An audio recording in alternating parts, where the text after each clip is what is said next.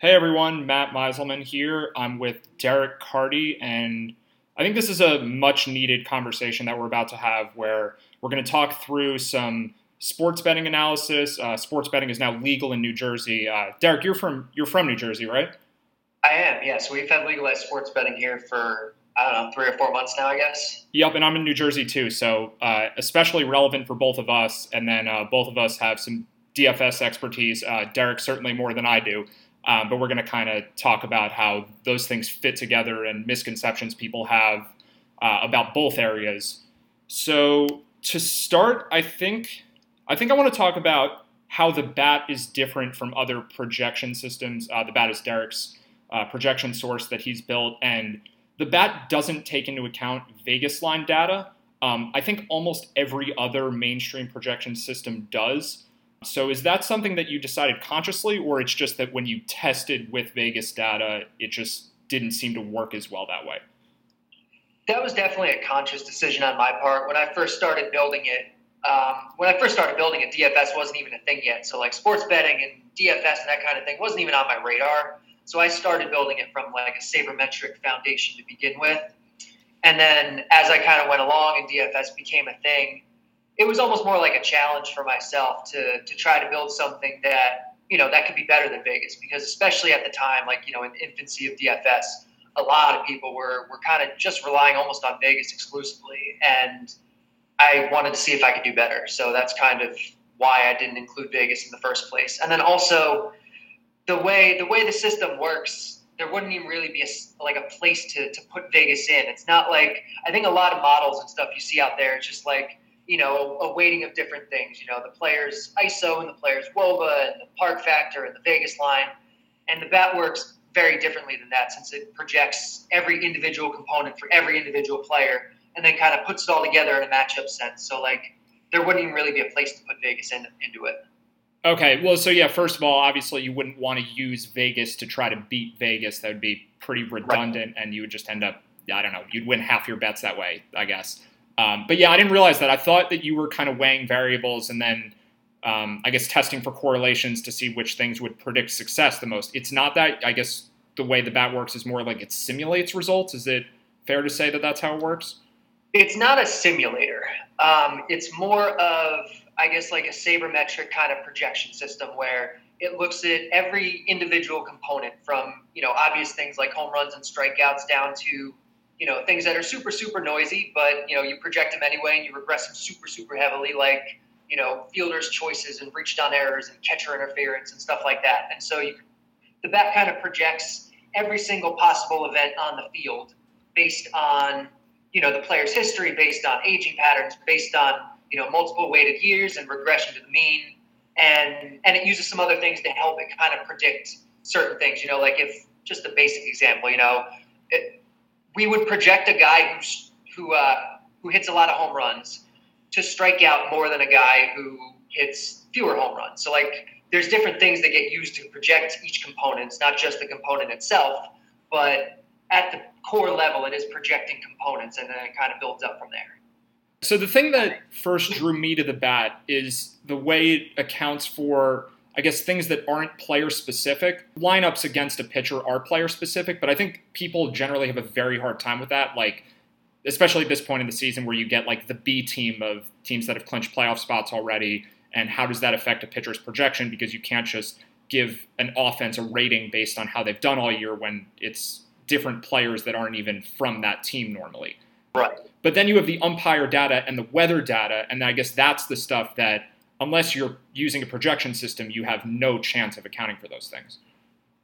Right, and that's, I think, one of the things that kind of helps set the bat apart is that it does account for a lot of factors like that, some bigger, some very little ones. But I think kind of accounting for umpires and weather and, the exact defensive alignment, the exact opposing, batting order and all that kind of stuff, I think it just helps kind of convey edge because if you're looking at things, at the team level or just kind of in like a broad sense, you kind of miss some of that subtlety, I think. Yeah, so like in the past, if I was betting and I saw a pitching matchup like Edwin Jackson versus Austin Gomber, let's say, and both guys are dramatically overrated by their ERAs, I would just assume the over has to be a good bet here because people are overrating the pitchers. And then I bet the over, and then I turn on the game and the wind's blowing in and it's 40 degrees, and it's like, oh, damn, I missed that. And that's why the line wasn't as high as I thought it would be. So the bat definitely catches that stuff basically all the time. I mean, it should. It's designed to. It accounts for the weather and the wind and all that kind of good stuff. Yeah, so then there's the other stuff that I guess the bat misses, where it's kind of any projection system can't catch these things. Like if a player is playing hurt, or I don't know, there's some, I mean, I know how you feel about this with motivational factors, but I guess there could be circumstances where someone's motives are more or less than normal, and it's obvious that they would be. Then again, the Cubs this week have been terrible, and the Cubs are supposed to have every reason to win, and the teams they've played against, the White Sox and Pirates, have had no reason to try to win. So would you say that those things should be looked at, or is it just that they're so insignificant relative to what people think of them that it's not worth considering? Because there's not zero there, but it's small enough that maybe it's just not important. It's tough to say, and I think each of those kind of factors is different. I think something like playing injured, depending on the type of injury and the extent of the injury, could potentially have a huge impact. But these a lot of times are subjective or qualitative, things that we have imperfect information about, and so we really just can't account for it quantitatively, even though something, could be happening or is happening. And then I think things like motivation, maybe there's something there. Maybe some players are affected by it more than others. We just don't know. It's another kind of case of imperfect information. And that one, I would think, probably, even if we could perfectly quantify it, probably a fairly small impact anyway, if I were to guess. Yeah, so one recent example is I've been manually downgrading John Gray because everything about him looks just off. Velocity is down, even his release point. So maybe in the future the bat could account for, maybe there's a mathematical way to tell if someone's injured. I think we don't know very much about that, and pitchers change their mechanics even when they're not hurt. But maybe that's enough of a signal where it's predictive and it could be part of the system. I guess it's just really hard to say. That's definitely stuff that I plan on looking at and already kind of have started looking at, but I want to kind of dig deeper and really try to see if there's some signal there.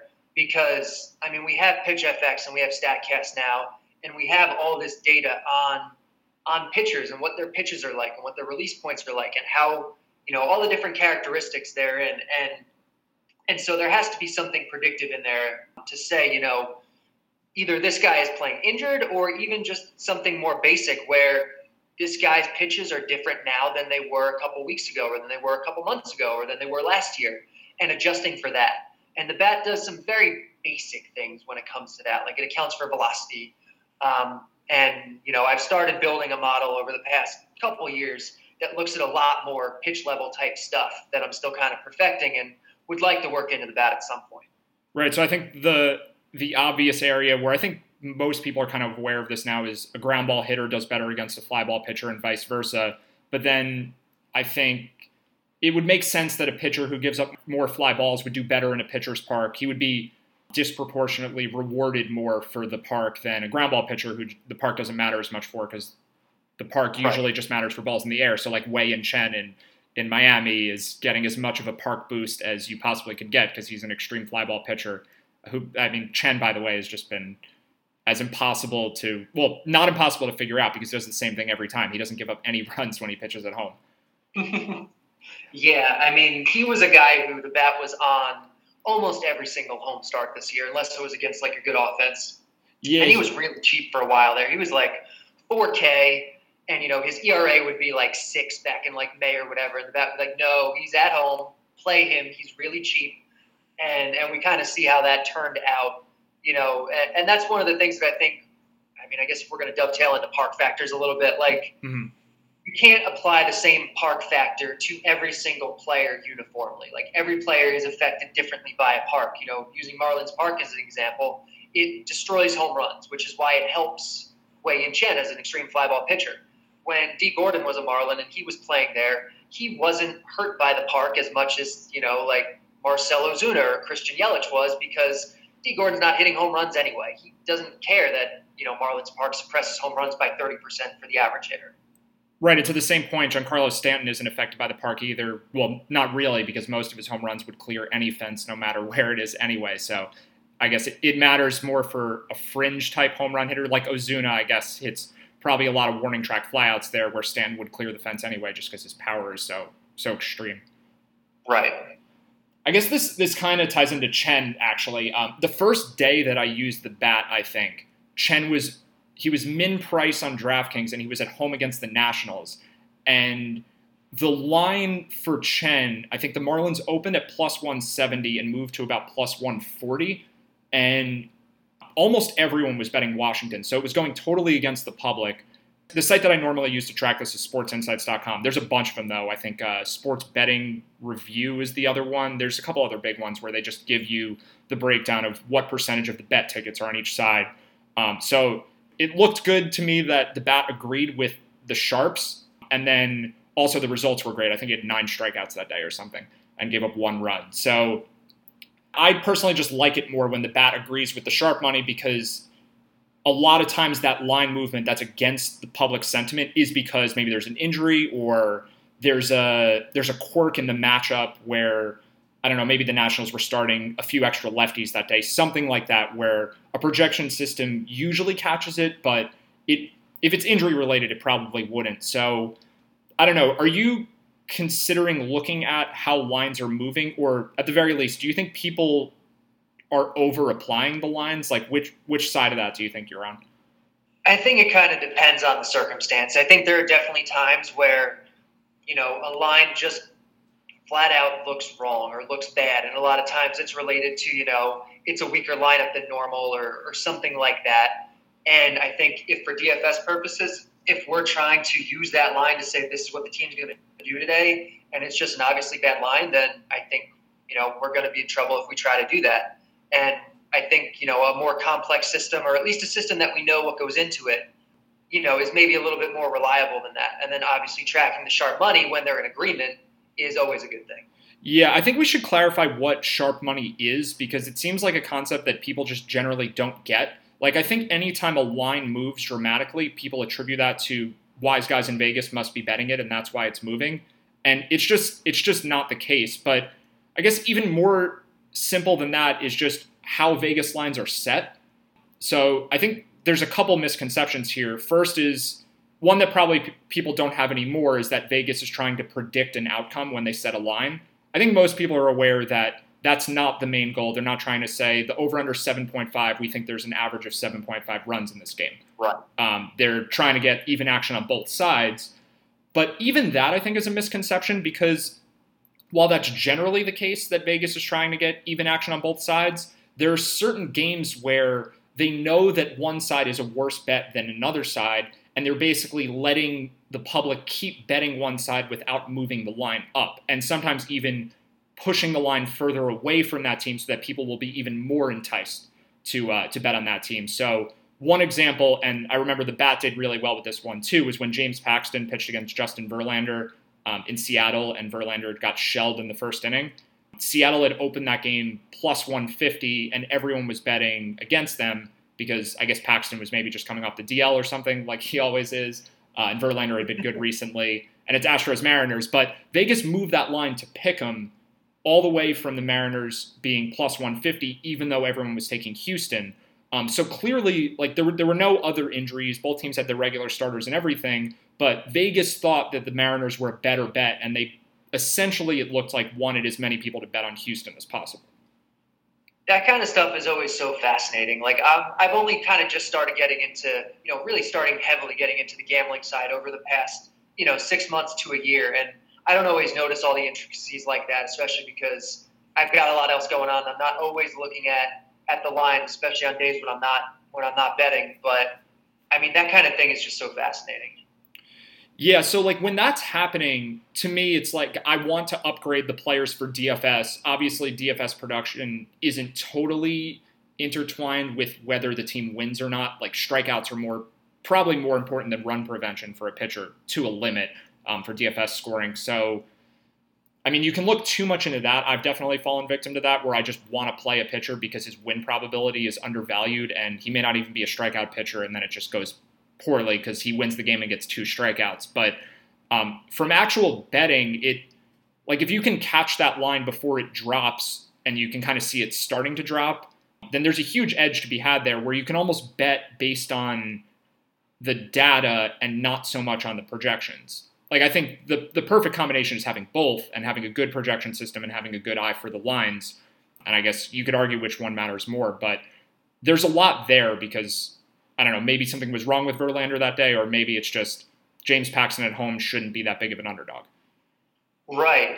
And I think your point about how the Vegas line doesn't always capture everything from a DFS sense is a big one. It's something I've kind of talked about for years, and I think people understand a lot more than they used to. But like, just because a pitcher is a heavy favorite or has a low implied team total doesn't necessarily make him a good play or the best play. Like, run prevention is only one part of the equation. Strikeouts matter a lot. The win in general, I mean, maybe not so much anymore, but at least a year or two ago was definitely overrated a lot. And I think pitch count is a huge part that people even now just do not consider at all. Which pitcher has a really long leash? Which pitcher has a really short leash? And people have general ideas at the extremes now. Like Dodgers pitchers get yanked earlier, but when it's a little bit more subtle, people still really aren't considering that, and it's so huge. How much of the game is actually going to be pitched by the starter and how much is going to be pitched by the bullpen. Obviously, if you're rostering the pitcher, you want him to be pitching as much of the game as possible. Right. A low implied total against, let's say, Noah Syndergaard is a lot more important than a low implied total against CC Sabathia. Like the low total against Sabathia is because of the Yankees bullpen for the most part, and he's probably not pitching very long. I mean, Brian Johnson, I think, was one of the more popular pitchers one day because he was a huge favorite against the Marlins, and Brian Johnson pitches 4 innings most of the time. It didn't matter how many runs the Red Sox were going to score. He wasn't getting the win almost no matter what he did.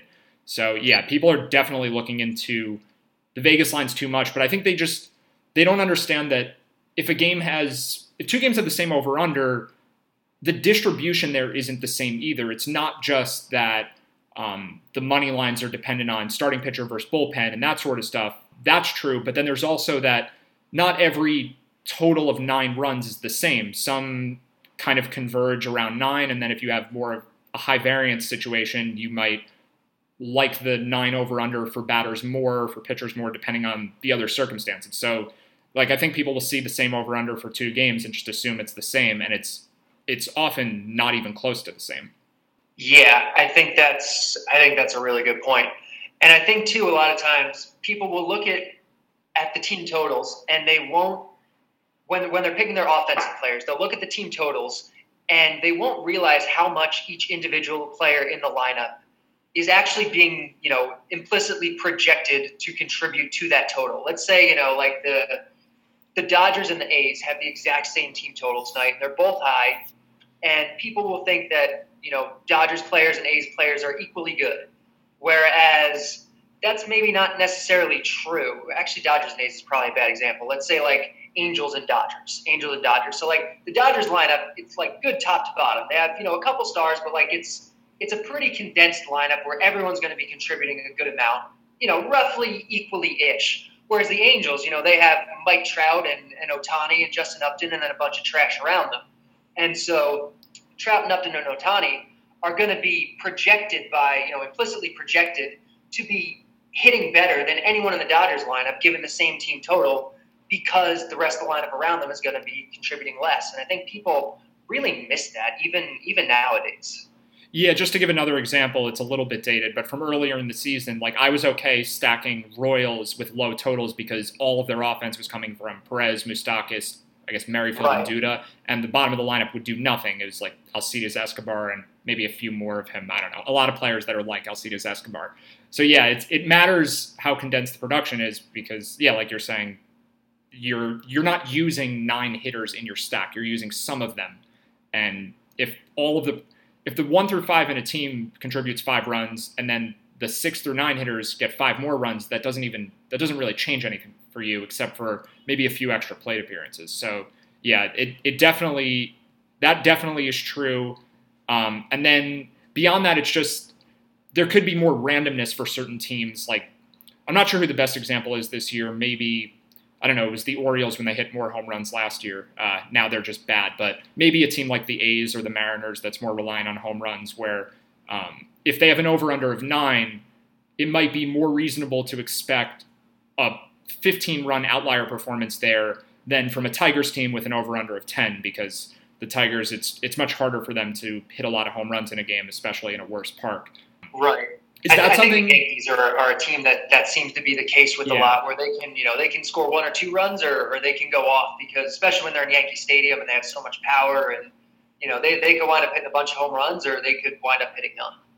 Have you also thought about if there are 2 implied totals against 2 pitchers and one of the pitchers is really bad and one is really good, that alone is an indicator that there's more upside against the good pitcher.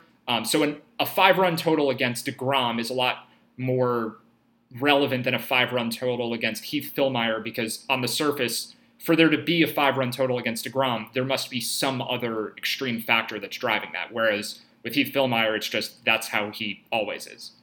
Right, exactly. Do you want to cover other sports with this? Like, do you want to get into football a little bit? I know you're working on the Blitz. Like, I think I'll ask you this first. Do you think baseball is the sport where Vegas lines are the most relevant and it starts to become less and less relevant in other sports? Relevant in terms of like how well they predict outcomes for DFS purposes? Yeah, exactly. I'm not sure. I mean, my impression has always been that Vegas lines for baseball are more beatable than they are for a sport like football. Football, they have a lot of extra time to kind of tweak the lines and get out, a better line in the first place and a lot of time for sharp bettors to do research and place bets throughout the week and all kinds of stuff like that. And football is just more popular, to begin with. So they're getting more volume on their football bets. So, theoretically they need to put in more time to make them sharper. Whereas baseball, there's, 15 games every single day roughly. And, only a few hours, in between, games ending and putting up a new line and all that kind of stuff. So I kind of seem to think that baseball is a little more beatable or a little less sharp than say football is. Yeah, I think I agree with that from a pure betting perspective, that baseball seems to be an easier sport to bet on, probably mostly due to the lack of volume on it. And then I guess there's more of a divide between sabermetrics and the stuff that mainstream bettors use, where in football, everyone's kind of using similar stuff. I think the average baseball bettor is looking at ERA. They're looking at pitcher wins, maybe. I'm not sure if they're using that to actually bet or it's just a silly argument people make. But then also narratives and motivation and that's all there in every other sport. But the sharper bettors in baseball have more to look at, whereas in football, it's more of a mess, the data there. So I think for that reason too, baseball is easier to bet on. But for DFS, like the player's production is more closely tied, I think, to if the team will win, and the hitters are more closely tied to runs. Like in basketball, blocks and steals have nothing to do with the outcome of a game, basically. So like the Vegas lines are almost irrelevant there. Like in basketball, the pace of the game may matter. Like a faster game will just have more statistics across the board. But a game with better players and a higher scoring game, or if a team is favored, I don't know. Baseball, it seems for all of that to be more relevant, except for maybe hockey. I don't know if we need to get into hockey. I'm not sure what your interest level is there, but football is confusing. Like, do you want to talk about how the blitz works, kind of like in the same terms as how we talked about the bat?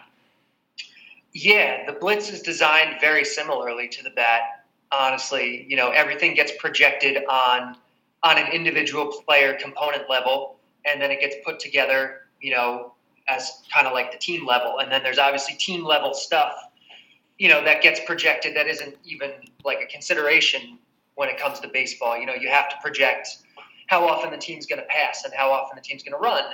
And, whether that shifts when they get into the red zone, when you're trying to project touchdowns and all that kind of stuff. Pace of play, is a thing in football that doesn't really matter at all in baseball. And so there's a lot of like team level stuff. And some of it just by nature has to be more subjective. When a team changes coaches, you can't look at what they were doing last year under a completely different coach because it's not necessarily relevant. And so there's a lot of like team level stuff that goes into it as well. I really enjoy doing football. I think it's so much fun. But there is a little bit more subjectivity to it. how often is a player going to get targeted, or how, what percentages of the carries is a running back going to get, or that kind of thing. We can try to, apply some sort of mathematical foundation to, but there is always going to be, the need for a little bit of a subjective touch to that as well. Yeah, and it does seem like that's true the most for football. I mean, a little bit in basketball with predicting playing time. Well, I guess football is similar too, where you don't actually even know if a player is going to be on the field or on the court for a certain amount of time in the game. So you definitely need some subjectivity there, especially if, like you said, there's a coaching disparity from a previous data set. So yeah, those sports have more subjectivity. Baseball doesn't really have much. Well, if you're doing it properly, it doesn't really have much of it at all. So I think, yeah, it's another reason why baseball is just an easier sport to manage from like a betting and probably also from a DFS perspective. I do think hockey is the most closely tied to Vegas because like goalie wins are basically the whole scoring for a goalie. Like all of their points are derived from whether the team wins or not. And there's so few scoring plays in a game that like if you're not getting goals and assists, then you're probably not scoring very many points, where other sports are there are other ways to score. I think the sharp money for hockey matters more than all of them, but yeah, most people don't even play hockey DFS, so we don't have to get into that really at all. I can't say I know much of anything about hockey, but that does make sense what you're saying. Yeah, and I guess soccer plays out the same way where it would work. I don't know much about soccer either, but I would think that the sport works kind of the same way with so few scoring plays in a game. True. Let's see. Anything else that you want to cover? No, I mean, I think we've kind of hit on some valuable stuff in here. I don't know if there's anything else that you wanted to get into or what. Yeah, I think I just wanted to reiterate this why lines move thing, and to kind of caution against this idea that because a team's implied run total is changing so much, you should use more of their players in your lineup and you should bet on the team because the line's moving. The Bat had this game pegged pretty well yesterday, actually. The line was moving very, very heavily against Chris Archer and towards the Cubs. It wasn't entirely clear if it was for the hitters or the pitchers, but just in terms of winning the game, everyone was betting the Cubs, and Vegas, I guess, wasn't getting the sharper bets on the other side, so they just kept moving it with all the bets. And the Cubs were probably a bad bet last night. Mike Montgomery against Chris Archer. And right. The only reason you would bet the Cubs is if you're buying into they have to win and the Pirates have nothing to play for. Right. So, yeah, the Bat had Pirates hitters as much better values. I don't remember what it said about Chris Archer. I think he was just really expensive, so it didn't matter. But, yeah, I think it's something to keep in mind always, whether you're betting or playing DFS.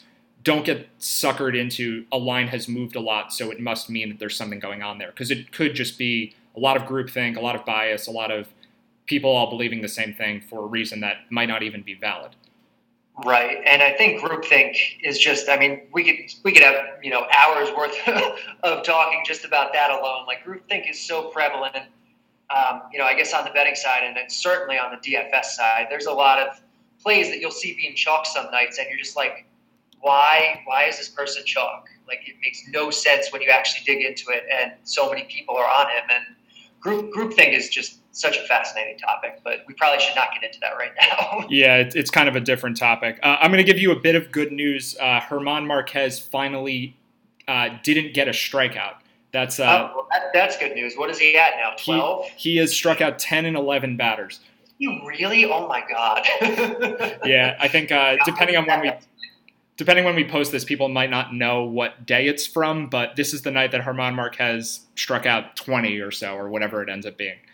And I made a bet that German Marquez would not outscore both Jacob deGrom and Chris Sale, and I'm going to lose this bet. I think you certainly are. He's given up a hit now, so there you go. Maybe he'll give up a few more in a row, and he's got a long way to go. He's got to lose a lot of points now because Chris Sale didn't have a good game.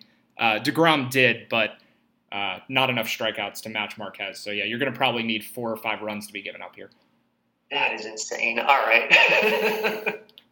Well, yeah, sorry that you've lost, it seems like. But, yeah, I appreciate you doing this. It's been fun. And, yeah, hopefully whoever's listening, hopefully you learned something because there's a lot here and there's a lot people don't know. And even for us, I think there's more to learn. But especially for people who haven't looked at all into this stuff, there's a lot that's untapped still.